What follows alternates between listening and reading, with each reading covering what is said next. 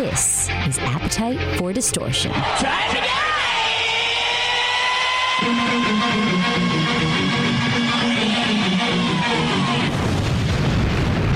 And welcome to the podcast, Appetite for Distortion. My name is Brando, episode 54. Jeez Louise. Who's Louise? I have no idea, but that's a phrase. I can't believe I've been doing over 50 of these episodes talking about GNR, hours upon hours.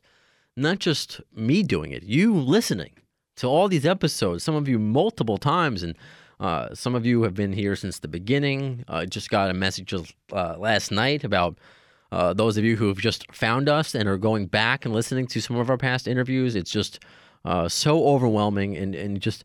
it fills my heart with joy that I'm not the only Guns N' Roses nerd out there. Clearly, I've learned that I'm definitely not even one of the upper echelon of nerddom of GNR, based upon some of you who I've crossed paths with this Guns N' Roses podcast. Coming up in just a few, our episode is going to be featuring an interview with Roberta Freeman. I've been looking forward to this for quite some time. Vocalist, singer. We GNR fans, we know who she is. Of course, one of the backup vocalists touring on the User Illusion tour, and of course featured in the November Rain video. And she's been just worked with so many great acts: Elton John, Pink Floyd. I believe she has some new stuff coming up with Gilby Clarke. She's worked with Gilby quite a few times, and she was on Conan recently with the Pretty Reckless. But we'll talk about all of that with her, how she got into music, of course, the GNR stuff, what's going on now, but that's going to be happening in just a few minutes. But for those of you who have been listening, you know how we start this show. News. Yeah. No co-host today.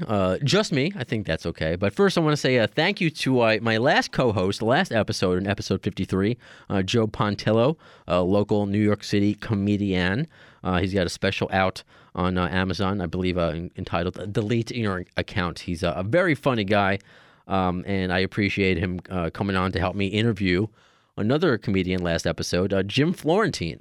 What an awesome dude he was. I mean, I've been a fan of his work for quite some time, and just to talk to him about That Metal Show and some of the old Opie and Anthony days, and of course his new book, Everybody is Awful Except You. So if you haven't checked out episode 53 yet, what are you waiting for? It's very, very funny.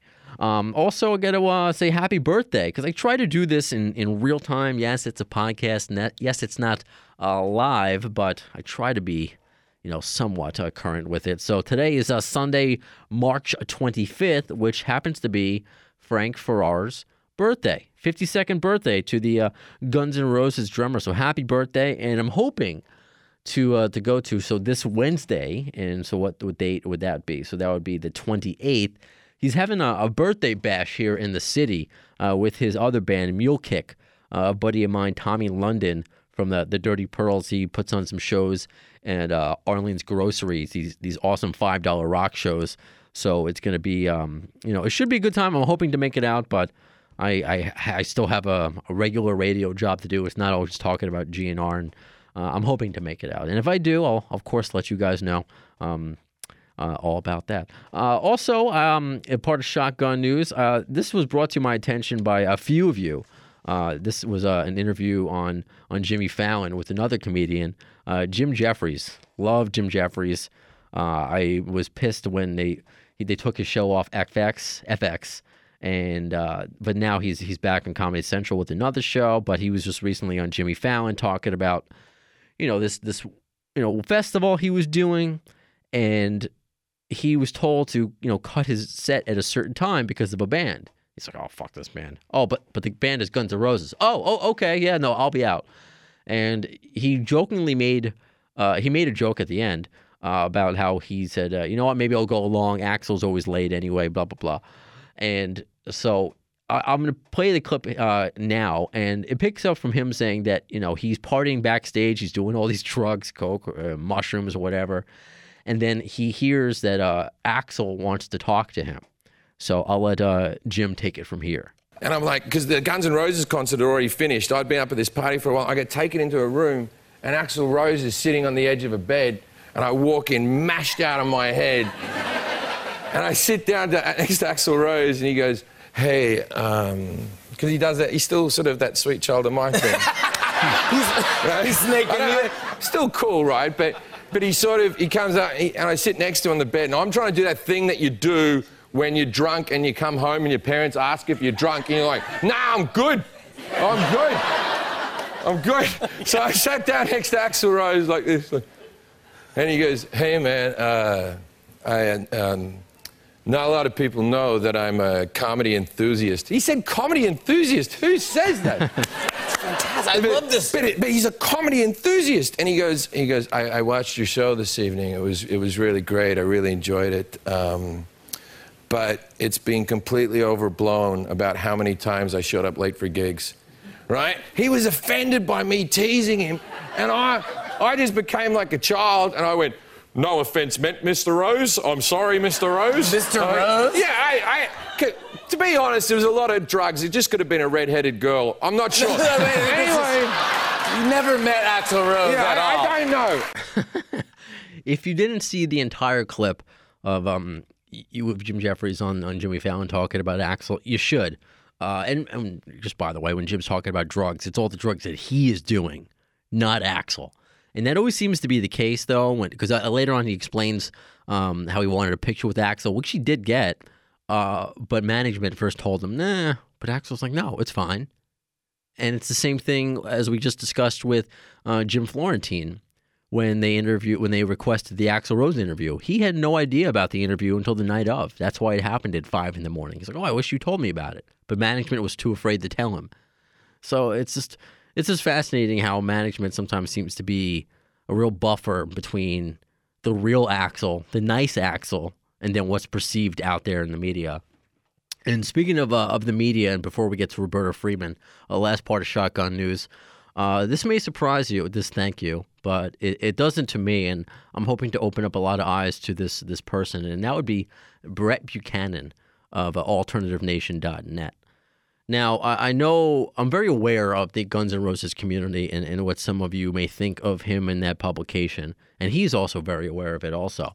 But I need to say thank you, and I have on the podcast before, because doing 54 of these episodes, it could just be, which is fun, it could be talking to this pool of Guns N' Roses fans, great. But because of Brett, really, this podcast has gotten out there, and more people have found it. And the reason is because he actually spends time listening to these episodes and taking the time to transcribe in context what my guests say. And that's a big deal because he does that. And then other publications, whether it be Blabbermouth or Ultimate Guitar, they take then his transcription. And then which was, of course, from me. And then it gets more people find us. And indirectly, that just helps us get bigger guests and gives us more entertainment, me and you, talk to just cooler people like Roberta Freeman in just a few minutes. So going forward, I had a long conversation with Brett the other day, and he's going to be featuring Appetite for Distortion on AlternativeNation.net. And that's just great because he already has his fan base, and it's growing. I mean, I was very impressed and very surprised. He's in his early 20s.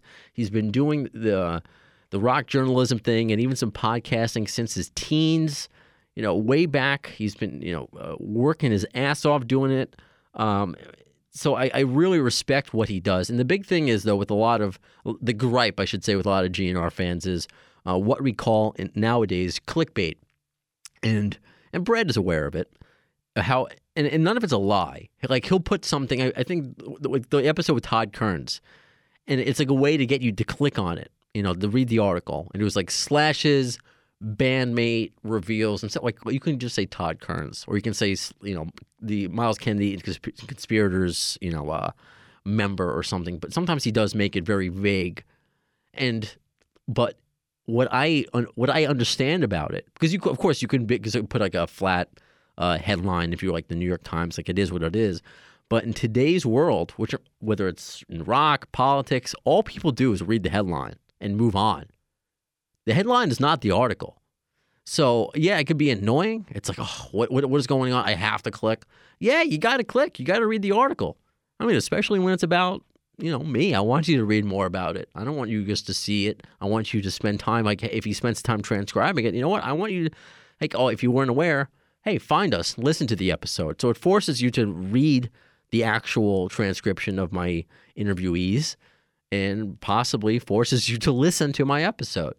And he put it, and we'll get him on in a future episode too. And he explains it like this. His bosses are essentially Mark Zuckerberg, not indirectly, and the owner of Google, whoever controls Google, because of the algorithm. You have to be creative nowadays. It just is what it is, and that's what works for him. So if he put out anything that was fake news, or if he took my article and he just spun it in a negative light or made it into a lie, then I wouldn't want any part of it. But he doesn't do that. And again, these vague, clickbait headlines. Like, I get it why he does it. Like, I get it. That's how he does it. But I appreciate what he's done for me and what we're going to continue to do together. It's going to be interesting how the Alternative Nation and AFD show, I guess, partnership continues, because he's going to be helping me, and honestly, it indirectly helps you as well. Because the more people find out about this show, the more legitimate it gets, and the bigger guests that we can get. And I'm just doing this for the love of it. And who knows what this can turn into. And, I get messages all the time of how much you appreciate it. So just know that I have your best interest in mind. I do these episodes, of course, that I want to have fun, but I want you to have fun listening to them. So I would never partner up with anyone or do anything that would be negative or misleading or anything of that nature. So just thank you to Brett, who really just takes the time to, and of course, it gives his website content. Yeah, so it's helping him out as well, but he's helping me out. That's how this works. Yeah. So let's move on to the subject, the person of interest of this episode, why you're tuning in. So as promised, I've been looking forward to talking to this extremely talented woman for so long, and I've been hearing about her. Actually, this is the best way to set it up, Roberta. I think you would appreciate it. So just bear with me for this 23-second clip. I think you'll appreciate it, okay? I think you know what time it is. We do this 4 times. I'll sing one, then you sing one, and we've got Tracy and Roberta here to help you. I've wanted to do that my entire life. I've just wanted to do that for so long. Great. Yeah, I've just been hearing, of course, your name for so long, and then November Rain is my favorite video, and that's really when I became a real fan of, because I'm 34, so I became a fan of the band post-breakup, but I became more like the Illusion era. That's what sucked me in. Then went back to Appetite. So I knew of GNR as this full band, which included you. So Roberta Freeman, welcome to Appetite for Distortion. Thank you so much. Thank you for having me. Yeah. Have you ever had an intro quite like that, or no? No. Only when Axel did it. Yeah, only when Axel. Oh, too funny. So where are you calling from right now? I'm in Grand Rapids right now. Oh, Michigan? Yeah. Mm-hmm. Oh, I've never been. How is the weather there? I'll start with the small talk. How's the weather? It's cold. It's cold, and the wind chill makes it really cold. And when the sun goes down, forget about it. So yeah, it's definitely not LA weather, which is what I'm very used to now after all these years of being out there. Because you reside in Los Angeles, correct? That's why you were saying that. I do. I love it. I love the weather, and that's one of the main reasons I moved out there. So, yeah, every time I go out into the cold weather, I come complete with, the Uggs and the scarves and the hats and the gloves, and everybody makes fun of me because I look like a 5-year-old. I'm bundled up, but I don't care. No, if anything, I would say you might look not like a 5-year-old, but it looks like you haven't even aged, by the way, because I'm looking at, especially with your recent performance on Conan, I'm like, she hasn't aged at all. Everybody else in Guns N' Roses have, but it's like, what? Well, no, I think those guys are pretty good. I didn't say that in a negative light, but you just look like you've just been cryogenically frozen, and you just haven't aged at all. I wish. Well, thank you for the compliment. But yeah, I mean, you look closely. There's some ones. I remember reading once on some kind of GNR forum. People were asking about the whereabouts of Tracy and Roberta, and some guy said, "I heard she's dead," and I always got such a kick out of that. Oh my God! You got the Paul McCartney treatment. Paul's dead. That's man. And then somebody said something like, "No, she's not dead, but she must be really ugly and old by now." And I'm like, "Wow, thanks a lot, guys." So fans are great, but sometimes they're like a little mean. So I don't know. I hope I've held up over the years. No, it's not only you look great, but you're so active now. When we first got in contact, you were just you were at NAMM, right? And I believe I had some friends contact me and say, "Oh, I just met Roberta, taking pictures with you. She's so sweet." Yeah. And you're and we're gonna get into your current projects, and I think that's why you're in Michigan now. You're about to go on tour, or you are on tour? I'm on tour. I'm singing background with another band. So I'm not touring on my own quite yet. Still got to make that money, But so I'm on tour. But I'm going to be working on my project this year, and I've worked on a couple of other things, and I'm excited about this year. I think it's going to be a good one. And we're going to get to it because I'm excited for it as well. But we started with you moved to the LA for the warmth, and I can identify with you because you're also from New York, correct? Yeah. Where in New York are you from? Because I'm a New Yorker, if you couldn't tell by my, Tony Danza accent. Exactly. Well, it's funny that you said that because, you, like I said, you're going to bring my accent out, You told me that off air. Yeah. I'm talking to you, But, I was born in Manhattan and lived there the first few years of my life. And then spent my childhood in Brooklyn, and then in Co-op City, the Bronx, and then I moved back to Manhattan, and that's where I stayed until I moved to LA. Where in Brooklyn were you? Because I was my family's from there, Mill Basin in East Flatbush. That's where I'm from. Oh, really? I grew up in a really bad neighborhood. Okay, yeah, I grew up in Brooklyn in Williamsburg. And I went to school in Greenpoint. So that was like the unhappy part of my childhood. And then I moved to Co-op City, and everybody thinks, the Bronx was so tough back then. But you know what? Co-op City was basically a city in itself. It was a self-contained group of co-ops, and it had its own supermarkets, its own movie theaters, everything. It was just self-contained. I went to school there and everything. And it was a really kind of like protected little community. So it was a huge change from, being in Brooklyn where it was really scary. And my parents wanted to get us out of there. So they did. And I was very grateful for living in the Bronx, until I moved back to Manhattan, which was the best. So, yeah. And now Greenpoint and Williamsburg is a hipster town, USA.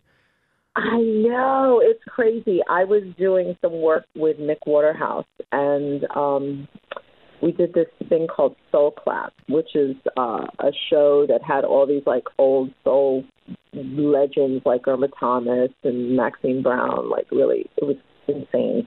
And anyway, we were staying in I think it was Flatbush, and it blew my mind because it was so close to where I grew up when I was really little. And I didn't recognize anything. And I went to, go get some food. And there were all these expensive restaurants and stores. I couldn't believe it. I could not believe it. And then I haven't been since then, but I've been told that now Bronx is called Boho or something like that. Yeah, this it's is like this trendy place. It's crazy. Yeah. You gotta come back. You gotta visit. I do visit. I do visit from time to time. When I do, I pretty much stay in Manhattan, and it's usually for a day or two at a time because, if I'm going through on tour, or the last time I was there for any extended period was when my mother lived there, but she doesn't live there anymore. I don't have family there anymore, and I just have I have friends there, but I just haven't been able to spend a lot of time there. So, but I'm looking forward to doing that when it's warm. You and me both. Yeah. I think it's supposed to get up to the lower 60s. I think finally this week. That's good. I mean, compared to right now, I think it's supposed to be in the 20s or 30s where I am. So 60 sounds good. Yes, yeah, it's really sad. Global warming is real. I think whether it's a conspiracy or not, something's going on. I Yeah. And because you alluded to it, as far as it wasn't a good time for you back then. So if you want to gloss over it, you can just your upbringing, you can just tell me that. But I'm just curious because where people come from, and then where they, how they became so successful. Of course, how someone from Brooklyn, the Bronx, New York City ended up touring the world with Guns N' Roses and when working with people like Elton John and Jeff Beck and Queen and doing all these things. So like the beginning, how did that happen? Because it just makes it so tangible and so real that anybody could do it. So if I may ask, what did your, what kind of a kid were you? Were you a quiet kid? What did your parents do, if I may ask? I wasn't quiet. No. I grew up with music in the house. My parents weren't professional musicians or anything. Which may or may not have made it harder. I don't know. But there was always music in the house. My mother always played opera and folk and, Joan Baez and Pete Seeger, and she sang really beautifully. And she sang opera, and she whistled like a bird. It was crazy. And my father also sang, and he turned me on to the blues and jazz at a very early age. I was listening to Satchmo and Ella and Robert Johnson and Billie Holiday, when I was a little tiny girl. And so I was always singing, and it was like breathing to me. I didn't even think twice about it. I was always singing. And my sister, who is older, turned me on to rock and roll, So that's where I got my education with Bowie and Zeppelin, and it was just like a natural thing. And being in Brooklyn, it was rough, I'm not going to lie. I'm multiracial, and so my mother is white. She's Russian and Polish descent. Oh, so am I. Okay. Oh, really? Oh, cool. Yeah. So anyways, she was, she was Jewish, So. Are you really? So you're Jewish? Yeah. How did I not know that? Because I'm Jewish, and I usually make a big deal out of that. That's the big thing. So, I'm glad you're part of the tribe. I had no idea. Thank you. Yeah. So that being said, being in Brooklyn, where I was in the project. So all the kids in the projects were either black or Puerto Rican, and I looked Puerto Rican. So because I thought it was black, and he also had a Native American descent as well. So I had all these mixed cultures, under my skin, and I didn't see anybody else except for my sister that looked like me, and I was reminded of that every day because, even though I looked Puerto Rican, the Puerto Ricans would come up to me and start speaking Spanish. And then when they realized I wasn't Puerto Rican, they snubbed me. And then the black kids didn't like the fact that I was so white and that I looked Puerto Rican, but I was, it was a nightmare kind of, And when I went to school in Greenpoint, the kids were mostly Italian, and the fact that I was Jewish, they had a harder time with that, I think, than anything else. And so, it was really, it was a tough upbringing. Not from my parents. They gave me a lot of love and everything and support. But I remember one kid said to me something like, when they saw my parents, they said, "Those aren't your parents." And I said, yeah, they are. And they said, that's impossible. A black and a white can't produce a kid. Oh That's like a dog and a cat. And I was like, really? Wow. Like, I couldn't believe the ignorance that I was surrounded by, you know? Seriously. And at a very, very, very early age, I don't want to sound like a snob, but at a very early age, I felt like I knew I didn't belong there. You know, I knew that I had to get away from this environment Sure. and this mentality. And I knew that I had a talent, and I just knew that I was going to rise above. You know, and so that's what my goal was, and I did it. And you know, by the time we moved when I was 11 to the Bronx, kids were still mean, you know, they still called me names, they still was racist stuff, but you know what, they were a lot better. And I actually had some really good friends there and more of a support system, and I became a very confident little girl and then a really confident teenager. So yeah, and I just was singing the entire time in choirs and stuff.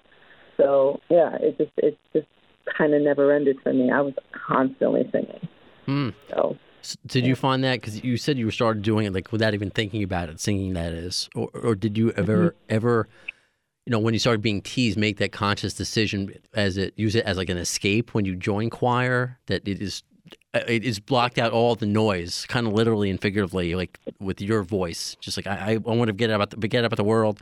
I just want to sing and kind of lose myself. Yeah, well, I did that. I mean, I remember, you know, from a very early age, being in my room for hours and hours and hours. My father gave me a tape recorder when I was really little, and I would sing into it and make up songs and just entertain myself for hours with that. Other kids like the Barbie dolls, not me. I like that recorder, and you know, that's how I entertained myself.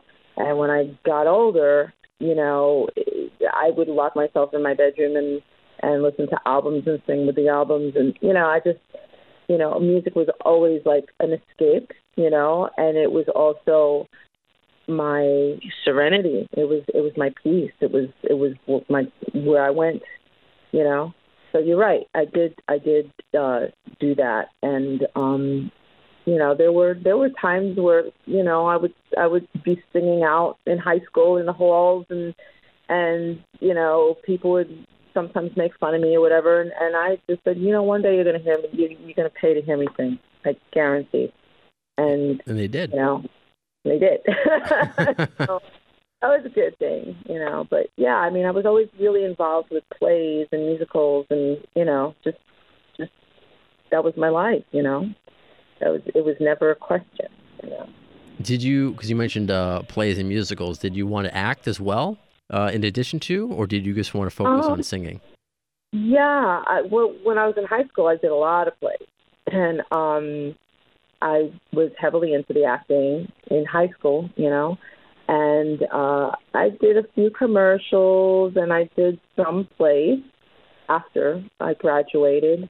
But I never really pursued it, you know. That was not my first love, you know. I just really kind of dived into the singing part of it, and you know, I didn't turn acting down or anything, but I didn't really actively pursue it, you know. But it's always been an interest of mine too. I mean, I think I've been thinking about like maybe getting an agent and doing some stuff. I don't know.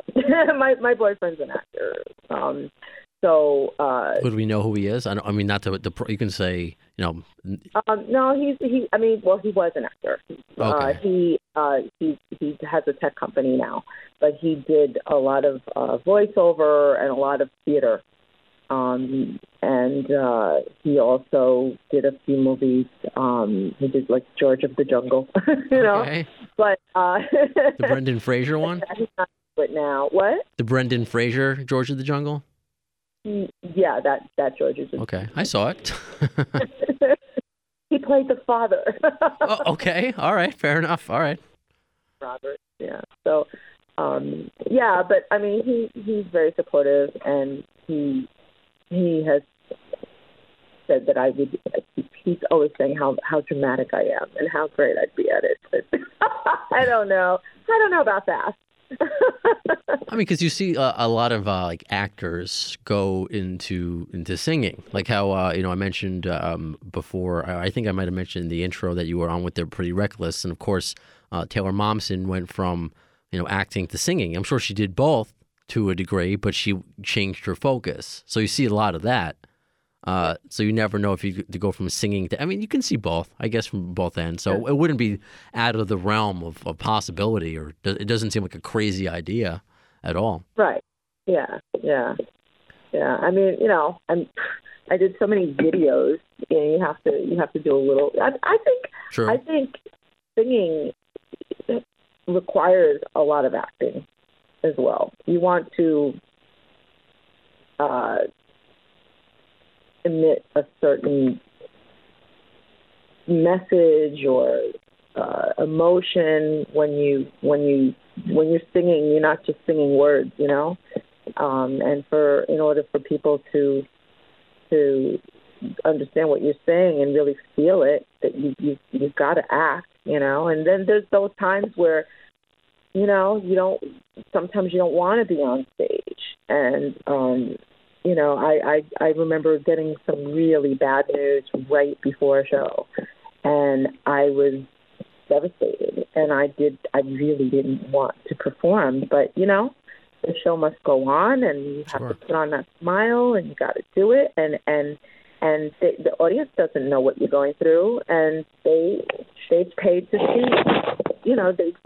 they paid to be entertained, and they don't want to deal with your problems, No, I get it. I get it. Believe me, there are plenty of times that I have to talk, whether it's on a podcast or things I've done on FM radio, and I'm just like, I don't want to be here today, but my job is to, make whoever's listening escape. They're not here to, learn about my problems. I mean, yeah, maybe with the podcast now, I can make it into the show, but I completely get what you're saying. So when your focus was, and it still is, on singing, or we should go back to like when you were growing up, did you want to be in a band, or did you want to just continue to do the play thing and you just liked being a part of a choir? Did you have like a set goal in mind other than just to leave the cold of New York?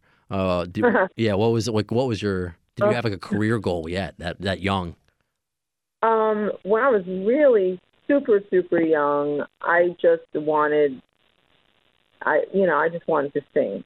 But as I grew older, my goal was to sing with a band, which I did. When I was I guess about 17, 18, right after high school, I, had already been singing in bands, and that's what my focus was. And all of a sudden, I just started doing background and getting work and getting more work. And it was kind of crazy. Like, things were just kind of falling in my lap. And I just was working a lot. I remember, just hitting the Manhattan circuit and working a lot. And that was kind of my focus. Once I started working with, like, really established artists, I just thought that that's where I should be. It felt right, and I really enjoyed it, and I continued with that. That's a smart and conscious decision then, because there are a lot of people who would, of course, your own thing, and you can focus on, like, hey, I want to be the lead singer of a band. But you notice, I mean, especially in New York, and how hard it is to be a working musician, to know, like, this is what I need to do, and to be so successful at it. To be, I guess, is it a proper phrase to say a backup vocalist? Because it's background backup. Yeah.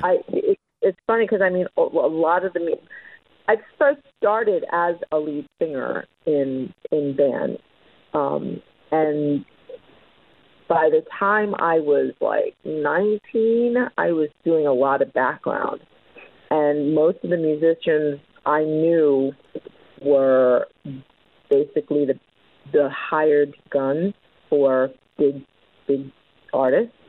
And like that's the kind of musician I was surrounded by. So I kind of took that lead and I started doing that.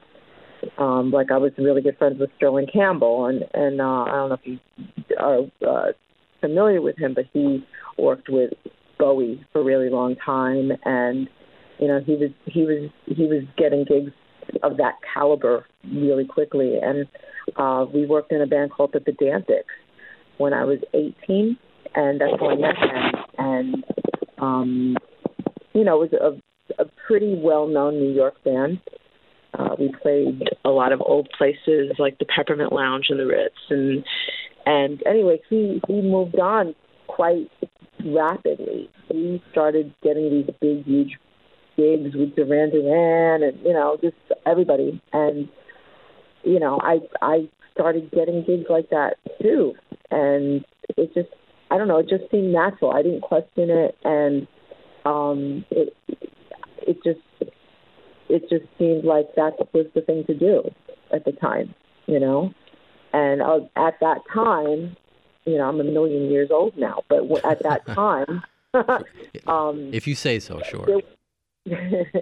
There were background singers were in demand, you know, so there was plenty of work. It was kind of a different animal back then, you know. Background singers now are more of a luxury, you know. So it's yeah, I mean, it just was some. I really enjoyed it. I really liked it. I liked the people that I was working with, and I'm gonna let you in on a little secret. Please. I'm over most of it now, but at the time I had really bad stage fright, and so to be a background singer was a great way to be on stage, to perform, to sing music that I loved singing, and not have so much focus on me, you know? That makes sense. So, you know, I was like really petrified of performing in the front of the stage. I was really petrified. So it was a great way to still live out my dream and do what I wanted to do and not have so much stress, you know, put on me. So I still suffer from stage fright. I'm better with it now, but you know, when I'm singing lead, I get nervous. I get super nervous, you know. But it was a great way for me to do what I wanted to do without freaking out every single time I walk on the stage. I can kind of relate to that, to be honest with you. I grew up like a pretty shy kid. I mean, anyone who grew up with me, the fact that I do radio now is quite, I mean, I've been doing it for a while at this point, but at the time when I first started, it was quite surprising. And, you know, when I would start, it would just be, you know, a weekend person on classic rock stations. So I would never be like the focus, but I would always be nervous. And even now doing this podcast, you know, I initially started with a co-host, but I kind of anchored the whole thing the entire time. And even now, you know, to let you on a little secret, I have to be like, okay, this is my baby. I have to control this. You know, it goes how I go. And I kind of, someone used the analogy of, you remember the movie Weekend at Bernie's? Vaguely. Oh. I know it was a dead guy that they were carrying around all weekend. Yeah, so that's kind of how I feel. Like sometimes I just feel like, you know, I'm dead and I'm just being carried around and just been operating and yeah. So sometimes I do feel like that. But in that respect, of course, I've never been on tour with the Bee Gees or did anything like that. But so I can kind of relate to that, and it shows a human element. I believe Slash had just said something like that recently. Like he still gets nervous. And I appreciate that. Yeah, I appreciate when people say that because that's human. That's normal. Yeah. To act like that. So I guess what would you consider like your first break or like, oh my God, this is for real. This is my life. You know, this is legitimate. This is going to be. I can make a career and living out of this. Well, the first big, huge thing that I ever did was Pink Floyd. That's quite a big thing. Yeah, that was pretty huge, you know.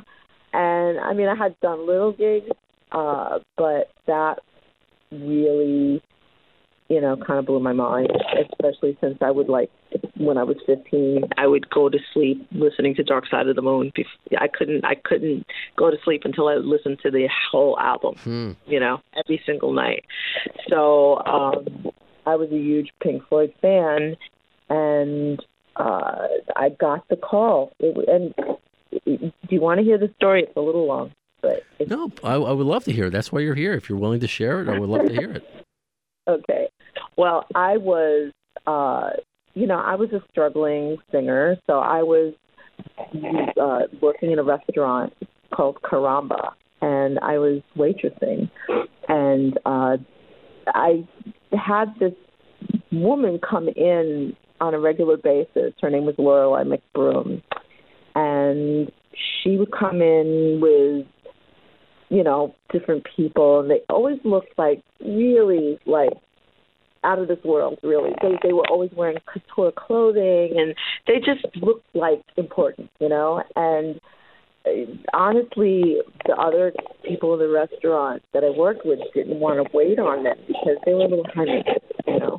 But I didn't mind. I liked them, and so whenever they came in, I waited on them. And one day, Lorelei just asked me, she said, "You're a singer, aren't you?" And I said, "How did you know?" She said, "I could tell." And I said, "Okay." She said, I'm working on an album with Nile Rodgers, and we need a background singer for a project that we might or might not be doing. Why don't you come to the studio? It's right around the corner, and bring a demo tape." And at the time, I had a crappy little demo tape, and it was bad quality. And I was embarrassed to give it to her. She said, "Don't worry. If you could sing, I'll be able to hear it. It's not a problem." So I kind of thought, okay, well, I know she looks, you know, kind of badass and everything, but I don't believe her. I don't believe that she knows Nile Rodgers, you know. And so when I went to the studio, I kind of half expected, you know, nothing to come out of it. Or be like Nile Rodgers' brother, you know, Rick Rodgers or something like, you know. Yeah, or his cousin or, you know, something. Yeah, a Chic cover band. Yeah, exactly. So I walk up the stairs and I knock on the door, and the door opens, and it's not Rodgers. Okay. He's like, "Hey, come in." I'm like, oh my God, right? So I'm like, oh shit. Wait, can I curse? Yes, you can. It's okay. Yeah. Okay. Yeah, the podcast is not regulated by the FCC. I usually just, because you never know if people are like okay with cursing, and you're a, you know, not to be sexist, but you're a lady, so I was just trying to be gentlemanly, so that's why. I do. I have a mouth like a truck driver, so you can fuck and shit, or you know, whatever you want, whatever you're comfortable with. I'm a lady that curses. So anyway, now opens the door, and I'm like, oh my God, this is real. And then I freaked out. You know, I'm like, oh my God, they're not going to want me. How, you know, why are they going to want me? You know.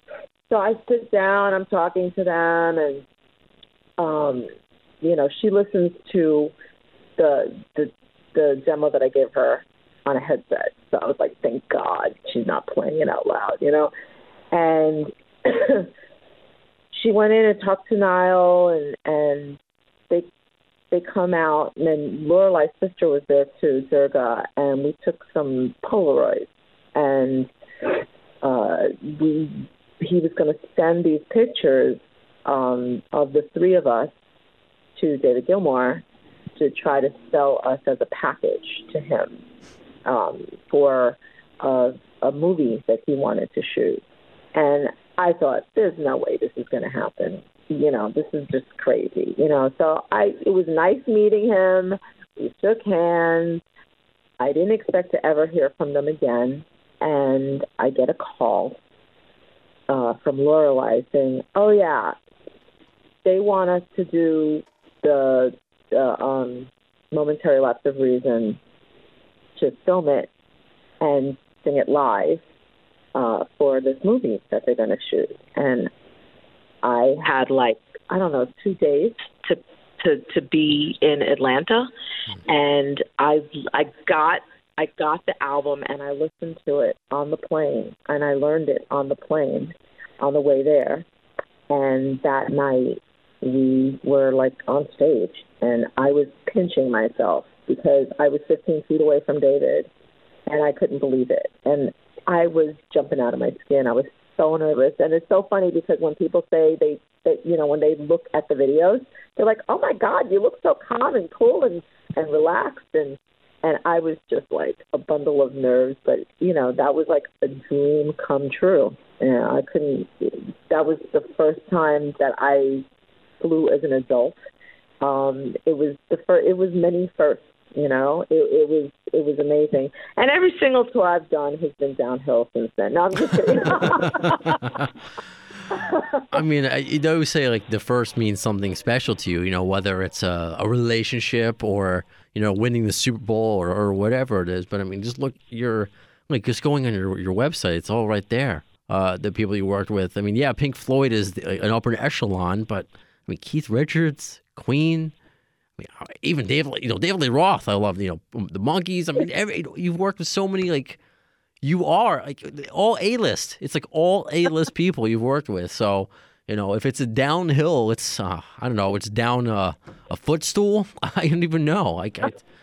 It's not much of a downhill. So. But no, I mean, it was pretty amazing, I'm sure, there was like, sushi in the green room and champagne. And I mean, it was amazing. It was limos. And it was just, I was like, oh my God, yeah, I could do this. Mm-hmm. I could do this. Definitely. I could do this. So yeah, there was no doubt in my mind that I wanted to continue on this path as a background singer, So, I mean, like, that was the first time I ever stood in front of, I think it was 20,000 people, at the Omni in Atlanta. So, yeah, I mean, that was amazing. And that was, like, the aha moment of, yes, this is what I'm going to do, So that was pretty cool. That's, pretty cool seems to be an understatement a little bit. So unless I'm missing some, because I can talk to you about so many different acts that I just be curious to know about. But of course, this is being a Guns N' Roses podcast. So tell us how that came about, because you already had clout from the get-go. You could have just had Pink Floyd on your resume and that's it. But there were several other bands, and artists after that, before GNR, right? It wasn't like GNR was the second one. So. Right. How did Guns N' Roses find you? Was it, I don't know if management or Axl or how did that come about? Yeah, it was a long time ago, so my memory is a little fuzzy. But I was on tour with Cinderella. Okay. And yeah, that anybody who knows Cinderella, it's like a hair metal band, and I was on a Heartbreak Station tour. And Fred Coury was friends with Slash. And when the tour was winding down, he told me that Guns N' Roses was thinking about having a background singer or two background singers for their upcoming tour. And he said he would talk to Slash for me and get me on my gig. And he asked if I wanted to do the gig, and I said, well, sure, So I was told to expect a call from Slash about it, which I didn't for a little while, and I didn't think it was going to happen. It's funny because, like, I always think stuff is not going to happen. I'm the same way. You know what? That's the Jew in us. That's what it is. We always think the negative. So it's yeah, exactly. Mm-hmm. Oh, wait, before we even get to that, I'm curious. Like, how aware? Because you were a big Pink Floyd fan. What was your view of Guns N' Roses? So, were you a fan? What was your impression of Guns N' Roses before even getting an offer? My impression of Guns was I had been seeing them a lot on TV and hearing them over, the radio, and Welcome to the Jungle was playing on everything. And it's funny because as I was watching the Pink Floyd videos on MTV, then a Guns N' Roses video would come on, and I thought that they were pretty cool. I kind of compared them a little bit to Led Zeppelin because of Axl's falsetto,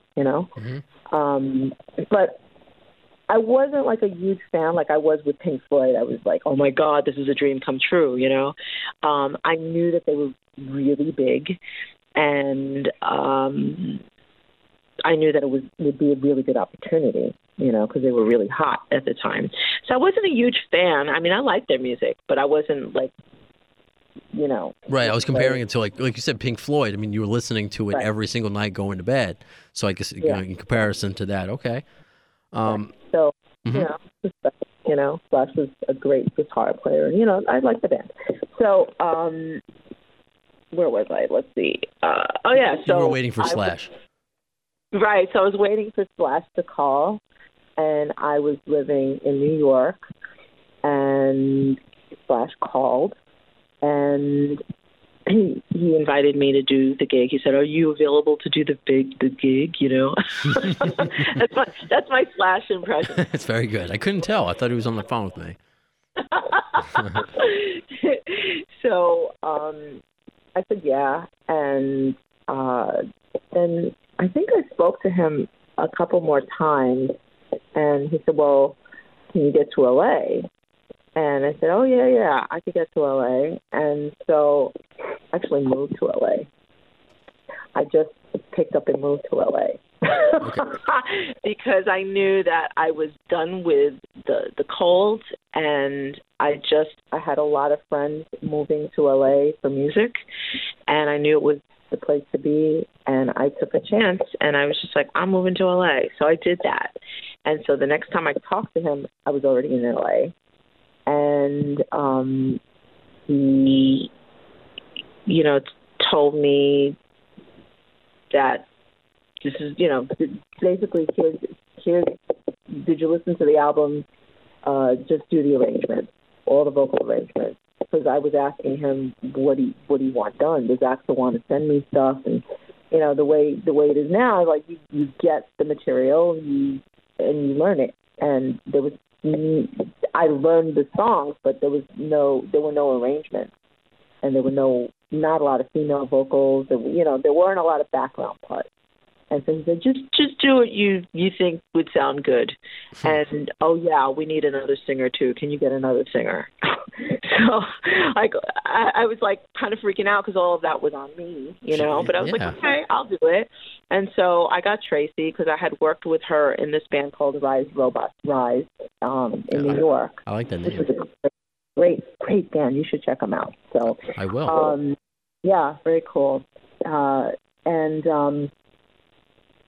Then, Tracy came to LA once, we started, and I did all the vocal arrangements, and we just did it, we just showed up I think it was SIR Studio in LA, and Axl was always supposed to come to the rehearsals. It was always rumored that he was going to come, he was going to show up, he never showed up. And I was, the worry in me, the Jew in me, right? I was like, where's Axl? We need to work on this, And, I wanted to get a thumbs up for my arrangements. I knew that they sounded okay, but I wanted to make sure that he approved them, because if the longer he waited to approve them, the less time I had to prepare other arrangements. So I was nervous about him not showing up, and he never did show up to those rehearsals. And we did those, we did, I can't remember how long we were in the studio, maybe a week, maybe 2 weeks, I don't know. But we get to the first show, and I still haven't even seen Axl, okay? Haven't met him. Like the first show of the Illusion tour. Right. And I didn't know what to do. I talked to Doug Goldstein, who was the tour manager, and he was the manager. Don Reese was the tour manager, and I said, I need to talk to Axl.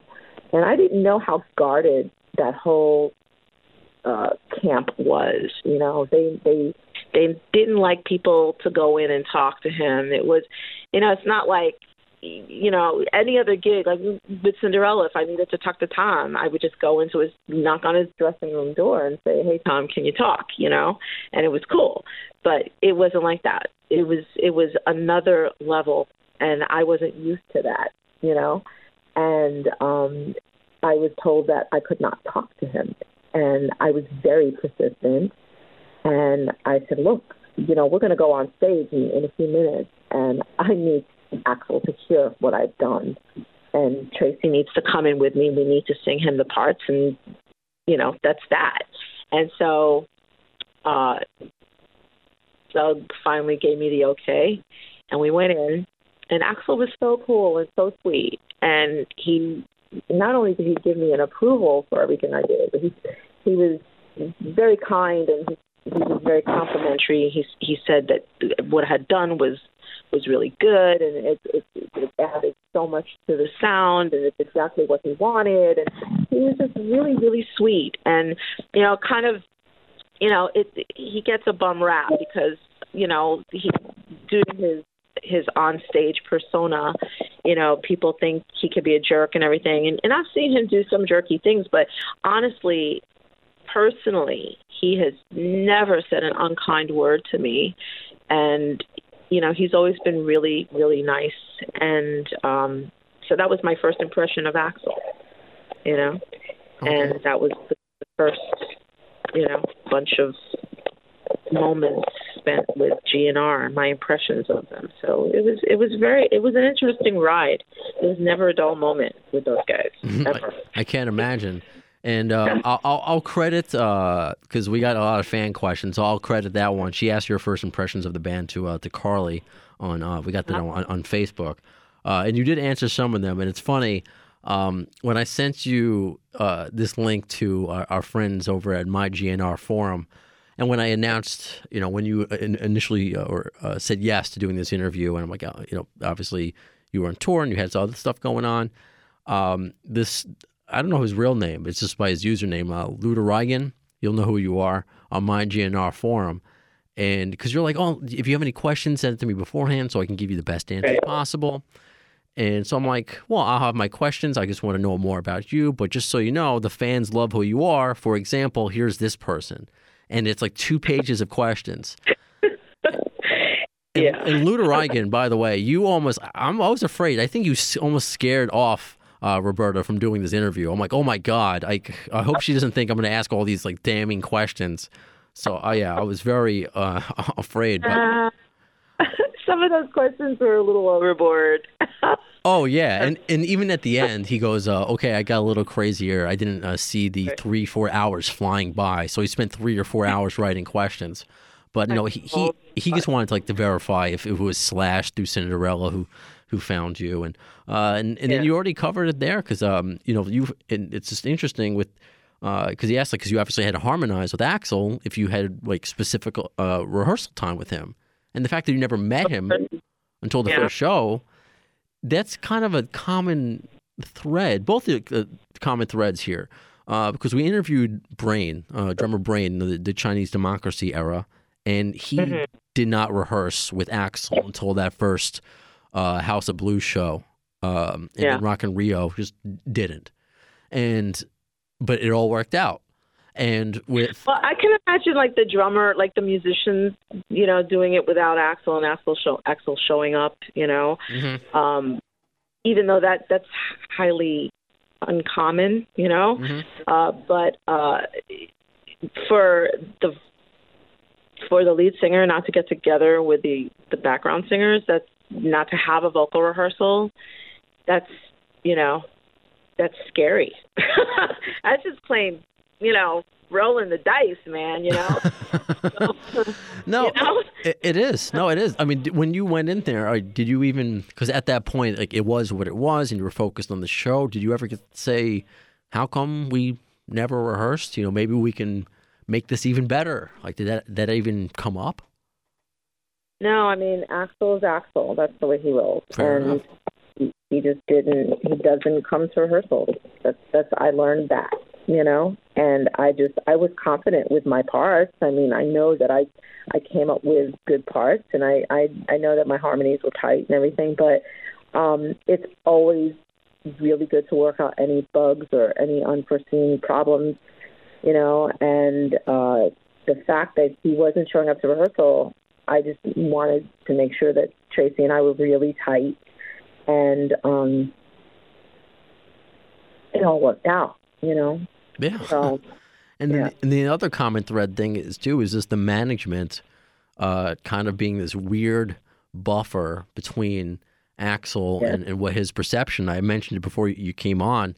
I had played a clip from Jimmy Fallon. Comedian Jim Jeffries was on there, and he told this really funny story about meeting Axl while high on mushrooms or whatever, and he wanted a picture with Axl. Management's like, no. And Axl's like, no, it's fine. Yeah, let's take a picture together. And that just seems also to be a common theme with the legend that is that Axl Rose, or the legend of Axl Rose, probably I should phrase it like that. Well, Big FD Management, you know what Big FD stands for, right? Say that again? You know what Big FD stands for, right? Big FD? Yeah. Big fucking deal? Yeah. Okay. Okay. So, you know, I don't really want to talk bad about them, you know, but they weren't real nice to the girls a lot of the time, you know. Well, they're not the management anymore, you know. Yeah. But still, you know, they were definitely the buffer between Axl and the rest of the world. And Axl was so cool with so many things, but they made it seem like he wasn't. You know, like one thing in particular was that solo that I do on Heaven's Door, right? I kind of, you know, by the time the tour was well underway, you know, it started with a little tiny thing, you know, because I was afraid of stepping out too much, because I didn't know Axl was gonna approve of it, you know. And when I started doing that little solo, it was really small, and then I kind of embellished a bit more and more and more on it. And Doug took me aside one night and told me to cool it. He said, Axl's not digging it, and you need to cool it. And I was like, really? He said that? And Doug said, yeah. And then it could have been more perfect timing. Axl came out of his dressing room, and he said, oh, Roberta, I just want to tell you that bit that you do on Heaven's Door, every night, man, I just stand on the side of the stage while you're doing that, and I just enjoy it so much. I'm really digging it. That's really cool. Just keep it up. And I just looked at Doug like, Wow. You know, I mean, and that was kind of difficult, you know. So, yeah. You would think Doug Goldstein, being another one of the tribe, would be on your side, but I'm just wondering. I mean, maybe in a future episode, you know, I can get Doug on here. I'm just curious, because I spoke to Alan Niven, the manager before him, but just like to say the complete opposite. That's not even getting the message wrong. You know, maybe sometimes the message just like misconstrued. You know, maybe like, oh, Axl wants. I'd like to think maybe Axl said something about my performance, and maybe Doug misheard. That's a real bad like saying the complete opposite. I mean, I don't know. Yeah, I don't know what the deal was with him was, but you know, whatever. You know, it's all water on the bridge. I don't care. You know, now it doesn't matter. You know, but I was a confident person, and if I hadn't been a confident person, I might have backed down from that kind of thing. And honestly, if Axl hadn't come out and said that to me, I probably would have continued to do it until Axl said something to me himself. Good. You know? Yeah. Because that's the person I am. But, yeah, it was... There were some weird things, but you know, it was they didn't want us on that gig. I think Axl was the only one that wanted the girl, you know, and everybody else was just like, we were kind of cramping their style, and I get it. Like it was a boys' club kind of thing? Yeah, it was totally a boys' club, but they were, you know, these hardcore, total, you know, the real deal rock and roll, you know, and these chicks on the road were gonna mess them up. They didn't want chicks on the road. We were gonna fuck everything up for them, right? So, so you know, I understand that. You know, I think they didn't want to be perceived as soft, you know. Like Motley Crue were taking girls out at the time, and I think that Motley Crue was perceived more as a glam band because of the girls or something. I don't know. I don't know. Maybe it was the makeup. I don't know. A little from column A, a little from column B, I'm sure. But yeah, you know, we weren't. I didn't feel like there was a big, huge welcome mat for us, you know, because we were cramping their style, you know, and at the time I was upset about it, but I get it. I understand why they were not happy to see us, you know. But I think in the end, you know, we all got along, and it, you know, I think they were happy with us, at least performance-wise, you know. Right, like the performance is the performance, but the cramp, you know, you can't cramp the style on stage. That is what it is. That's your job. But are they thinking? Were you hanging out with the band after, and like where you couldn't cock block them, or were they worried about that? Like what was the atmosphere? I don't think they should have worried about that, because at the time they were the biggest band in the world besides the Stones. And if a groupie wanted to get to them, they were you know, kill me to get to Slash or Axl or whatever, you know. So I wasn't going to stop any groupie, but I don't think that even has anything to do with it. I just think that our presence, it was a boy club, and you know, no girls allowed. You know what I mean? So, you know, I just felt like I had to kind of prove myself all the time. You know, that I was a legit singer, and I wasn't there to be a groupie. I think maybe that's what they were afraid of, that we were going to be like groupies for them. You know. Yeah, you were. You know, of course. I wasn't even especially, you know, a fan at the time. You know, I became more of a fan afterwards. After listening to the music night after night, I was like, oh yeah, I like this song. Oh yeah, I like this song too. You know.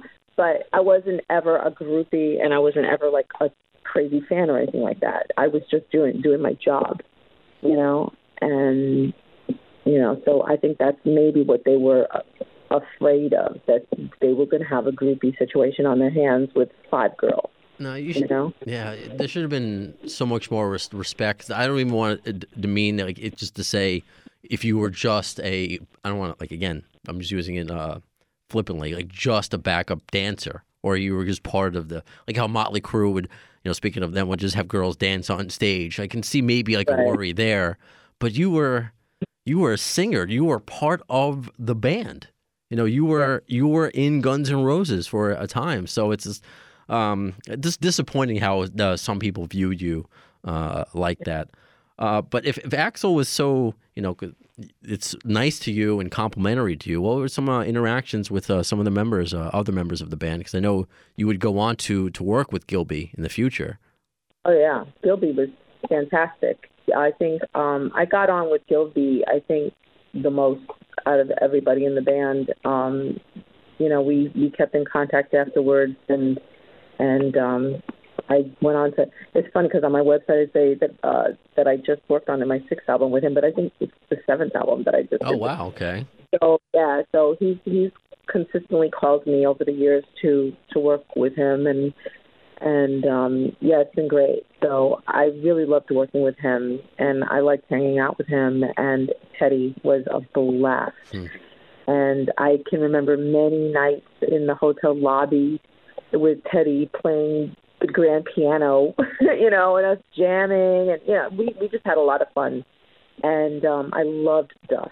Duff was so sweet, and it's funny. I'm gonna put it on the record here. Everybody, I think a lot of people thought I was doing Duff, and I was not. Okay. Okay. So I wanted to just make that known, because people had accused me of that, and I didn't appreciate it, because I was trying to keep it utterly, completely professional, and I had no desire to go there with any of the band. Like I said, I did not want to be seen as a groupie, and I was kind of offended that anybody would think that I would do a groupie move like that, because I was just trying to do my job and be really good at doing my job and keeping focused on that and not messing around with any of that other nonsense. They were just intimidated. That's all it was. They were intimidated by you because you were a strong, confident, beautiful woman, and they just didn't know how to handle it. Well, I was definitely confident, and I was definitely not to be. I did not want to be messed with, and I wasn't going to bend to intimidation, So I felt like, there were times where I was kind of fighting to prove myself, But I think I made some nice friendships on that tour as well, and the guys are really nice. And I saw Slash a few years back, and he was really sweet to me, So I have nothing really bad to say about anybody. Everybody was really sweet. Dizzy was really sweet. And Nat and I got along okay. Okay. And it's kind of like a family too. You see these people day in and day out, every single day, and it's. After a while, it's like hanging out with your brother, or Sure. your sister. Sometimes you just don't want to deal with them, and sometimes you have a great time, Oh, totally. It's a family, So it was fun, and I wouldn't trade it for anything in the world. It was an amazing experience. I mean, I got to experience a real rock and roll band. It was. In a lot of ways, it was more rock and roll than Pink Floyd ever could be. No, yeah. I mean, Pink Floyd's they're a different kind of band than GNR. Well, we know about the rehearsals and not Axl not being there. But did you ever take part with the other members of the band, like in a studio session? This is coming from our friend Luda Reigen. I mean, he spent 3-4 hours asking these questions. I figured I'd ask some of the the PG ones.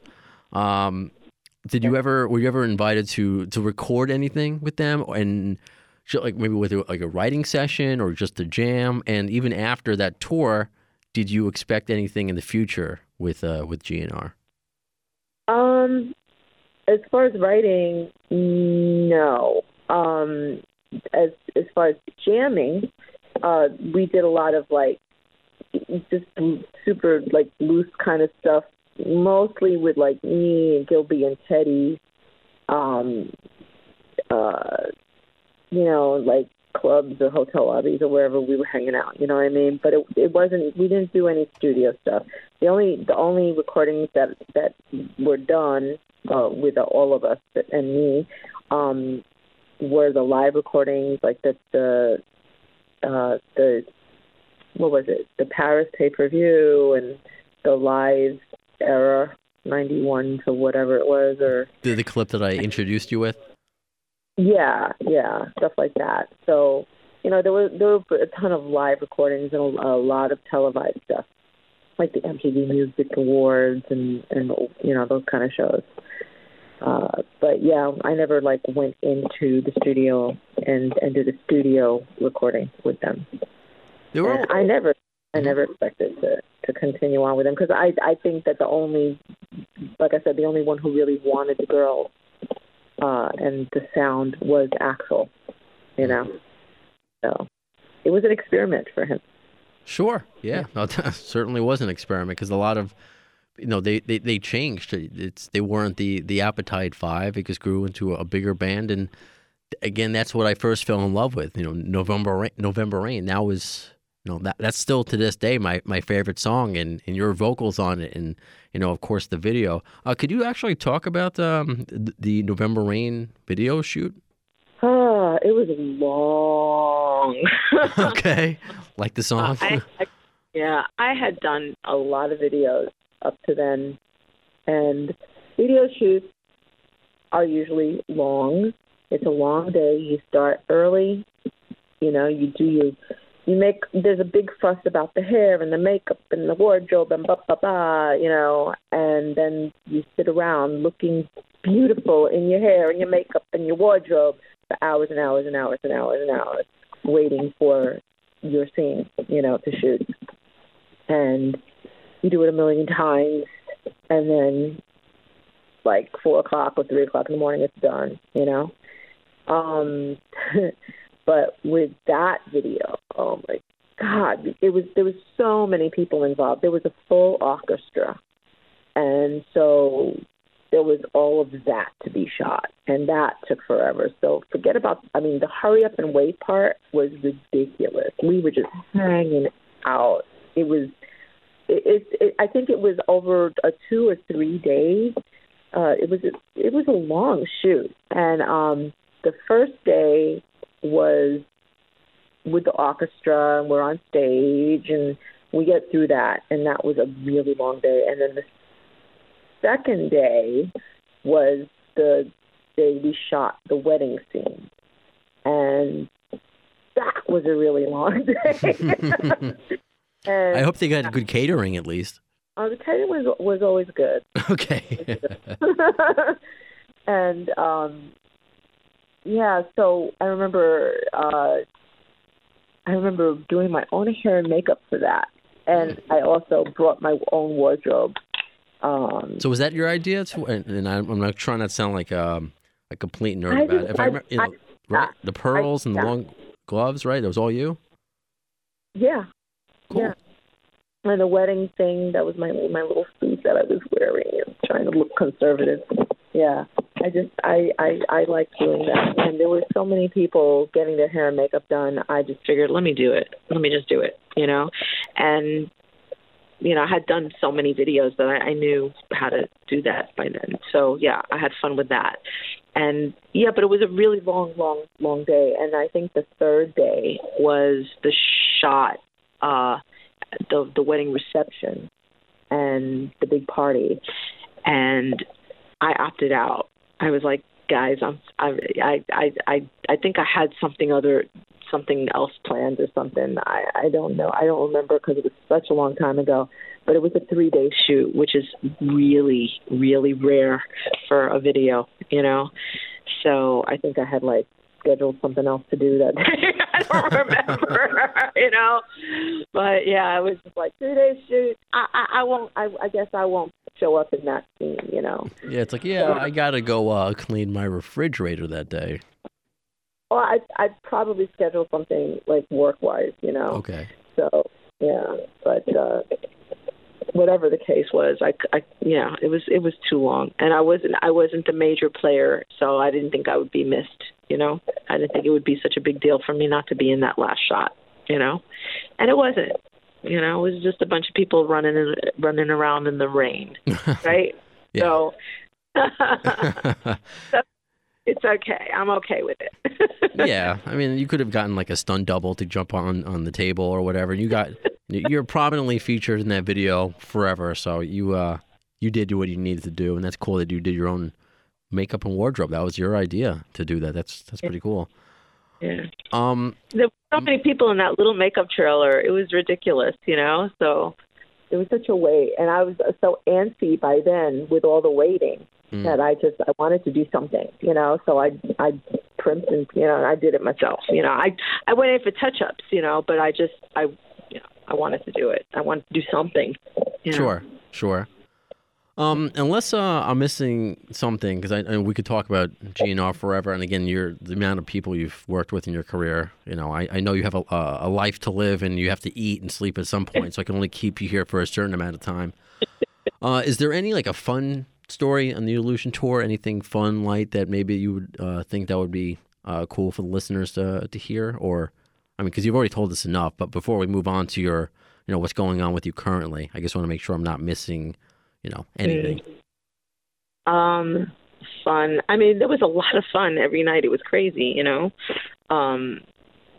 There were always a lot of people, and the after show green room was crazy. But I think my most fond memory with GNR was when we played that Paris show, and Lenny Kravitz was there, and it was just amazing. We hung out in this club afterwards with Lenny, and it was I can't remember the name of the club, but it was one of those really hard to get into places, and we were walked in and to the VIP section, and Lenny was hanging out with us, and it was really cool. I had a lot of fun that night, and sipping champagne with Lenny Kravitz was Well, I guess one last GNR. Like, how did the horn section, the 976 horn section, how did that name come about? Man, you know what? I don't exactly know how it came about, but I'm pretty sure it had to do with the fact that there were a lot of male fans, and they would hold banners up alluding to us as, background bitches and, stuff like that. Really kind of sexist stuff. And so I think Lisa Maxwell came up with the 976 horn section.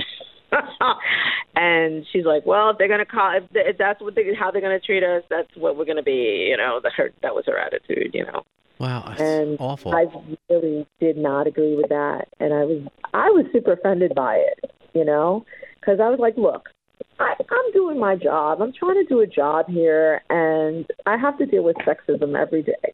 From the fans, from management, from it's coming from all sides.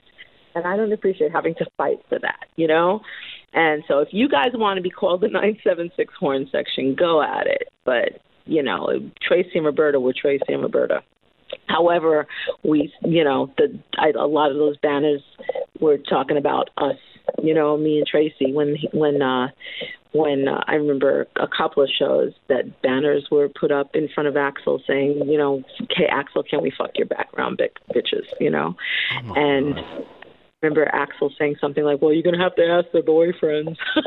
Something like that. Good for him then. It's just awful. And that's why, I'm just so glad that now with this whole Me Too movement, and I mean, it's interesting in the rock world because you probably would not have had the hair metal era without some like sexism and it's just to go I can't imagine, obviously, because I've never been a sexy woman. I've never been sexually harassed. I mean, I've of course, like anti-Semitic stuff, and I'm physically disabled. I wear like braces to the cane. I have a neurological disability, so like of course, handicap stuff, but never to make uncomfortable like that, especially when you're at your job. It's just so. Yeah. Hopefully those GNR fans have learned their lessons since then, because that's just, I don't know, that makes me, it's just so sweet and nice. Those GNR fans have grown up. Hopefully. Right, those guys that were holding up those banners are older now, and hopefully they've matured, and they see maybe that it was hurtful, Hopefully. But honestly, I look back at it now and I'm like, well, yeah, I guess I was kind of hot. So, right. That doesn't give him the right. Yes, but it doesn't give him the right to do that. Yeah, it doesn't, and I don't think that would fly now. With the whole Me Too movement, and but I think I handled myself pretty well for, being in a man's world, because back then it was rock and roll is still a man's world, but I mean, it was really a man's world back then. Sure. And I think I stood up for myself quite a bit, Sounds like it. Yeah, I'm no mouse, so so yeah, I mean, I learned a lot.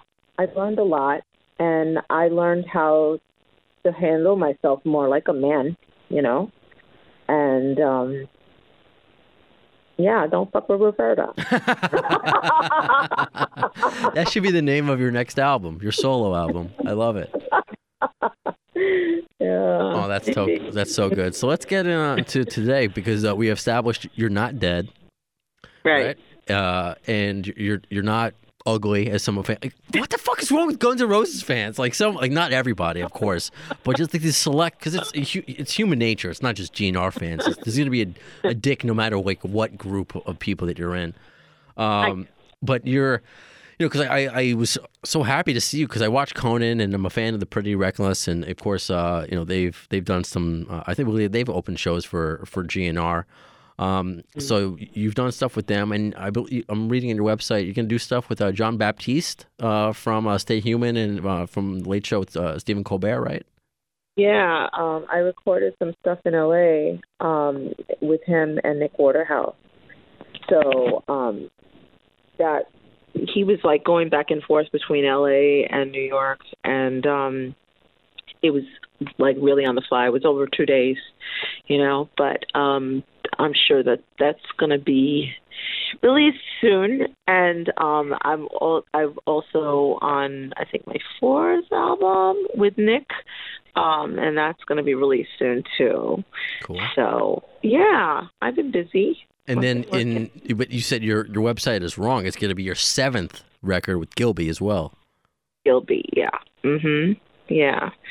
So I worked on that a few months back too. So yeah, and I'm excited. This year's going to be good. I'm trying to find the time to do it all, but I want to work on my project as well. And I have Gilby and Teddy and Tracy on board. So cool. Stay tuned. Yeah, I think it's going to be fun. It's like a little mini Illusion reunion. Perhaps. Yeah. Well, I would please keep me updated. I would love to hear more about it. And of course, my listeners would as well. And who you on? Like, because I know you're in Michigan now, but who are you on tour with at the moment? You can. Of course. I'm working with a band called Brit Floyd. Funny enough. Oh, okay, yeah. They do a bunch of shows, because I'm from Long Island, and they constantly do shows out here. Yeah. So. They used to be with the Ozzy Floyd, and they split, and now they're Brit Floyd, and they have a pretty good following. I mean, we do large theaters to stadiums, so it's a fun gig.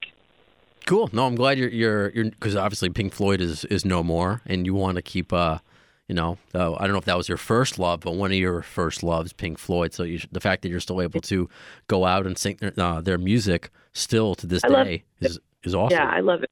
Yeah, it's a lot of fun. So, yeah. Awesome. So the best way to obviously follow you, and that's how I learned a lot about you, is RobertaFriedman.com, correct? Yeah, that's my, and I'm stay tuned, because I'm going to be. There's a lot of glitches on this website that need to be worked on, but I'm working on a new website. Okay, and that should be out within the month. So yeah, all fresh and new website is going up. Awesome, because you have a lot of stuff going on, and I have a hard time maintaining my Twitter and Facebook. So a website is more power to you. It's so hard. I'm really not an Instagram, Twitter kind of person. I'll go on Facebook, but it's really hard to keep up. and I tried to Twitter, but I'm really bad at it. Yeah, I was gonna ask, because I know we're now Facebook buddies. Don't worry, I won't send you any like farm requests or poke you, which I guess is still a thing. but you're Okay. Don't nobody poke me. Okay, I don't like to be poked. Would you like to be poked? I don't like to be poked in real life or on Facebook. And don't send me stupid game requests. I hate that. Okay? Oh, you got it. But you're not on Twitter and you're not on Instagram. No, I am. I am. Oh, you are? Okay. What is your Twitter? You don't even know it? Okay. Yeah, right. I think it's just Roberta Freeman. Just, search for Roberta Freeman on Twitter, and I think the same on Instagram. Okay. Or Roberta Freeman, Roberta S. Freeman. Roberta Freeman, yeah. Okay, I'll keep a lookout for that because I was trying to tag you when we were hyping this episode, and I couldn't find anything, and I didn't want to tag you on your... I've said this to other guests who seem not to give a crap about Facebook because Facebook's usually for friends and family, and they might have a separate fan page. So I try to be respectful until they say, hey, you know what, fans can friend me on Facebook if it's okay. So I didn't want to initially do that. Right. No, I'm cool. I'm cool with you Facebooking me. I'm actually going to do a fan page on Facebook. I'm just so bad at this stuff, But I really have to work on it. But yeah, I'm going to put up a fan page, I don't know why you didn't find me on Twitter because I think if you look at Roberta Freeman, I should come up in the little search thing. All right, I'm going to type it right now. We got to do this in real time so we can see. Okay. I see. Do it in real time. I know. Even though it's a podcast. So Roberta, because it's funnier this way, right? I think. Freeman. Oh, you are there. I'm an idiot. Am I? Okay, good. Okay. Okay, yeah. Oh, hey. Oh, okay. No. We got to get your followers up. All right, we got to get that up. But you don't have any tweets. Oh, you have a few tweets. Oh. Yeah. Okay. All right. You retweet a lot. Okay. All right. Cool. I'm lazy. That's all good. Okay. Cool. I'll tweet more. I'll try. Love it. All right. Because fans, the ones that don't think that you're dead, or the one that thought you were dead, care about you and want to follow. And a lot of people want to hear about the new Gilby record and. People were sending me the video of, yes, like I saw it already, but you on Conan and all these things. So people still, that's so cool. It's one big crazy Guns N' Roses family. That's what this podcast is about. Whether you're, Axl Rose, whether you're, a background vocalist or, a comedian that interviewed somebody randomly. So any sort of 6 degrees of Kevin Bacon, GNR Bacon that I can connect and. We all have something in common. And see now, because of Guns N' Roses, now you're a New York Jew, just like me. Now we can bond. I love it. Yeah. It's too good. It's too good. Roberta, thank you so much. And wonderful. Thank you. And you asked some really good questions. I try. I mean, it's just humans connecting, and I feel like, what kind of question would I want to be asked? I want someone to find out more about me. It's just to pepper you with Guns N' Roses questions, there are people who just care about that. But you know what? I think at the end of the day, that's going to be a boring conversation. The GNR stuff is just part of the conversation. That one guy, wants to talk about GNR for like 6 hours straight. Yeah, and I've said a bunch of times, when I started this podcast, I'm like, or it was suggested for me to do this podcast initially from my then co-host. I'm like, I don't want to talk about Guns N' Roses like every episode, like my favorite song and album. Like that's like why? Right. There's a deeper meaning to all of this, surrounded by of course the great music and the chaoticness of if that's even a word of GNR. So I appreciate that, and you're of course welcome back anytime. Keep us up to date on your record. Stuff with Gilby, especially if you're going to be working with Teddy again and Tracy. Yeah. And I also put it out there to guess if you ever want to come back and kind of like be a co-host with me and interview somebody with me, kind of just be creative with it. Yeah, you're more than welcome to do that. While I have this platform. Thank you, Brandon. That's awesome. Absolutely. So just have a great show tonight. Thank you. Thanks. And stay warm. Trying. You take care. You too. Thank you. You got it. Bye-bye. Bye. I mean, how sweet is she? It's just unbelievable. And just we got a lot of information, I think, from her. And it's just unfortunate how some people are treated. I shouldn't say some people. Some women are treated. And I know it's a different world now, 2018. And a lot of people think that we're too hypersensitive now. And I agree to that to certainly an extent. Absolutely. There are people who are way too sensitive and get offended way too easily. But some of the stuff that she was saying that she went through, that's ridiculous. Especially when you're there for your job. It's unbelievable. And just and they come from the childhood when she's being made fun of for her races, because she's quite a mix.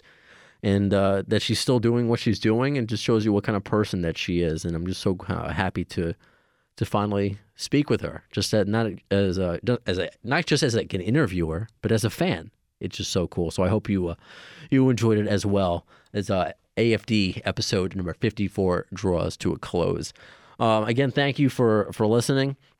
Thank you again to AlternativeNation.net, Brett Buchanan, who's going to put this episode on his website, featuring it on there. And other than that, you can, of course, find us on iHeartRadio, on iTunes, on Spreaker, on SoundCloud. And you can always follow us, of course, on Facebook and Twitter, both at The AFD Show. So thank you so much. Oh, and as far as future guests, I know sometimes I mentioned, a bunch of people, and I mentioned Roy Orbison Jr. is going to happen. Jack and Lou is going to happen. I do want to mention this, too, because it was so cool. I was getting out of the shower the other day, and I'm seeing this random number, this unknown number, and I'm the guy who always answers. I just do. You just never know who it's going to be, and this is why. I wrote an email to Chip Z'Nuff from Enough's Enough, I don't know, a month or so ago, and Chip called me. He's like, hey, it's Chip Z'Nuff from Z'Nuff Enough. Is it branded? It's my terrible Chip Z'Nuff impression, but yeah, Chip Z'Nuff's going to be in a future episode. So cool. We're going to talk about Hookers and Blow. Going to talk about Adler's Appetite. And it just should be a good time. So look out for one of many future guests here on the AFD Show. But as far as when you're going to be hearing these guests, when you're going to be hearing the next episode of the AFD Show, well, in the words of Axl Rose concerning Chinese democracy, I don't know if soon is the word, but you'll see it. You've been listening to the Distorted Minds of Appetite for Distortion. Follow the guys on Twitter at The AFD Show and on Facebook at facebook.com/The AFD Show.